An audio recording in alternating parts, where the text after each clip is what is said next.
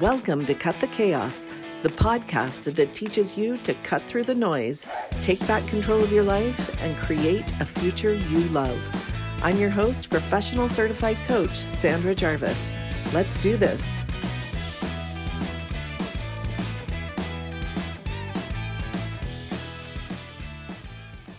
This episode is from a previous podcast entitled The Whole You. The information contained herein is very relevant to people striving to cut through the chaos and create lives filled with purpose and peace. So please enjoy this throwback to the Whole You podcast. Hey everybody, welcome back to the Whole You podcast. This is episode number 25. And today I'm going to be talking about something that is kind of personal to me, but I have been feeling like it's something that I just need to put out here, and so we're going to talk about it. So I'm a pretty open person. I'm pretty authentic. If you know me, you kind of know what to expect, and I don't hide a whole lot of who I am or what my experiences are or how I feel, because I want to be authentic. I want to be vulnerable. I think there's a lot of power in cultivating those attributes. And so that's just kind of, those are values that are really important to me. However, for the past 10 years or so, I have been on a faith journey that I have not really opened up about. And it's been something that I've kind of protected and held close to my heart because I wasn't necessarily sure where I was going or what I was doing. And it was important to me that I didn't influence other people.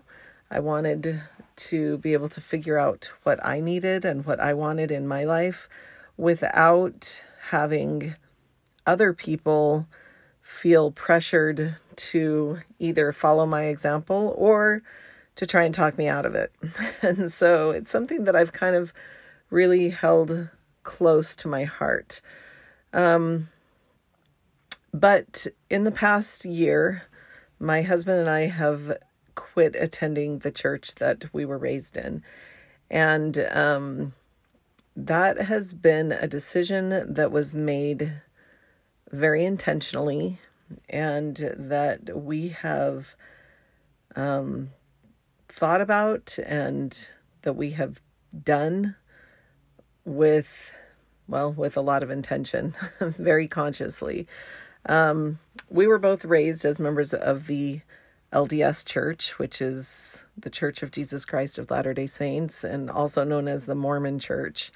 And within that church, I was always taught that I was someone really special, that I was a daughter of a king, that I was a princess. And that is a really incredible teaching. And yet the life that I was living alongside those teachings felt anything but special. I was dealing with a lot of really big challenges, a lot of really big things that were hard. And that was okay. I didn't ever look at that as a negative necessarily. It was just life.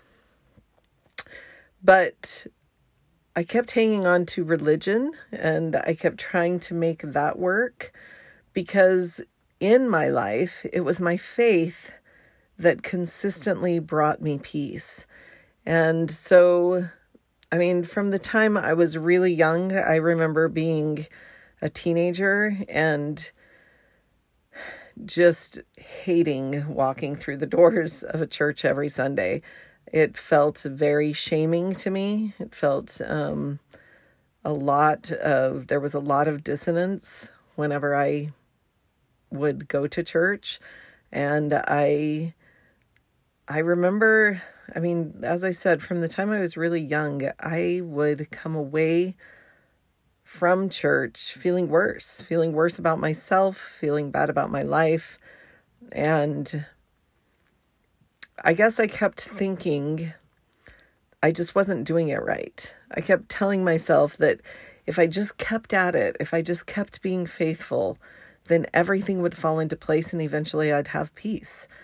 And although I did gain some measure of peace through the years, and particularly after my accident, I had a pretty powerful experience that created peace in my life and that helped me understand that I really was in charge of my own peace. And yet, church always caused me so much dissonance. And then came COVID-19. And I'll tell you that being forced away from Sunday church attendance was the best thing that ever happened for me. Because within a few weeks after all of that happened and we quit being able to attend church as a congregation, I realized that the peace that I'd been searching for was present in abundance when I didn't have to force myself to go to church or to go to church activities. And instead, I could just choose the way I wanted to connect with God.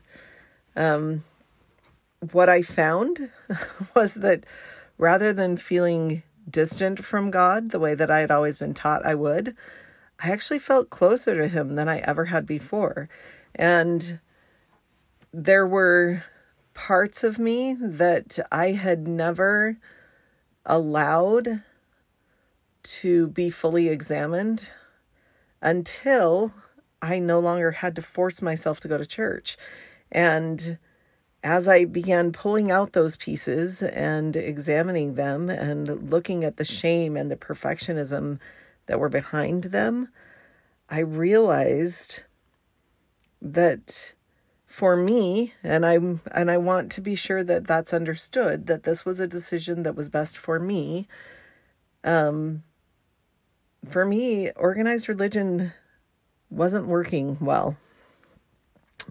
Organized religion was causing a lot of pain and a lot of dissonance in my life. And so I made the decision not to go back. When the COVID restrictions lifted, I chose not to go back. And at first that felt really scary.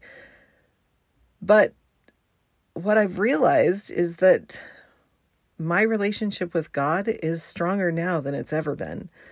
And I realize that I don't need to have a church in my life in order to validate my faith.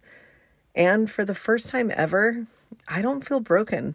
In fact, I feel better about myself. I have better self-esteem. I have better confidence. I feel like I have real worth and real value. And that is something that I fought all the time when I was going to church every week. And so now I am able to embrace all of the parts of me without having to hold up a facade of perfectionism. Now, having said that, the shaming messages that have been deeply ingrained in me from the very beginning of my life still come out. They still come to play every once in a while. But those messages are slowly being replaced. And I'm learning to give myself grace and to give myself love and to simply allow myself to be me. I don't have to be the version of me that I always thought I did whenever I was going to church. And instead, I can just be who I was created to be. I can just be who I am, and that can be enough. That can actually be perfect. And so I've given a lot of thought to this part of me and this decision that I've made, because it has been something that, as I said, we've been working on for the better part of 10 years. And it's not something that we decided instantly, although it may seem that way to some people because I haven't been very open about it. But I feel like it's time. As a coach, I work with women all the time who bring to me their challenges and their dissonance with organized religion. And I want to be able to help women understand that there is a way to live separate from religion and still be at peace. So if you're feeling this dissonance within your church, I just want you to know that you're not alone. And I want you to have permission to be kind to yourself, to be gentle with yourself, and to recognize that you have the power to make decisions regarding your faith, and you're not going to go to hell for not going to church. You're not going to go to hell for doing what is best for you. In fact, I believe that that's what God wants for us. I believe that we were given agency so that we could make those decisions that are best for us. That's what I've come to believe, and that has brought incredible peace to me in my life. And so I'm not giving up my faith. My faith, I don't even know that I would say that I've had a faith crisis, because my faith is stronger than it's ever been before. But it's stronger without an organized religion instead of being challenged within that religion.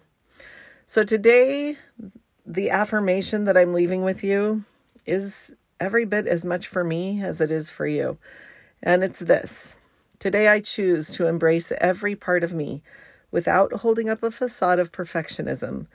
Rather than feeling broken without that facade, I'll feel beautiful and peaceful and empowered, because I believe that's who God wants me to be.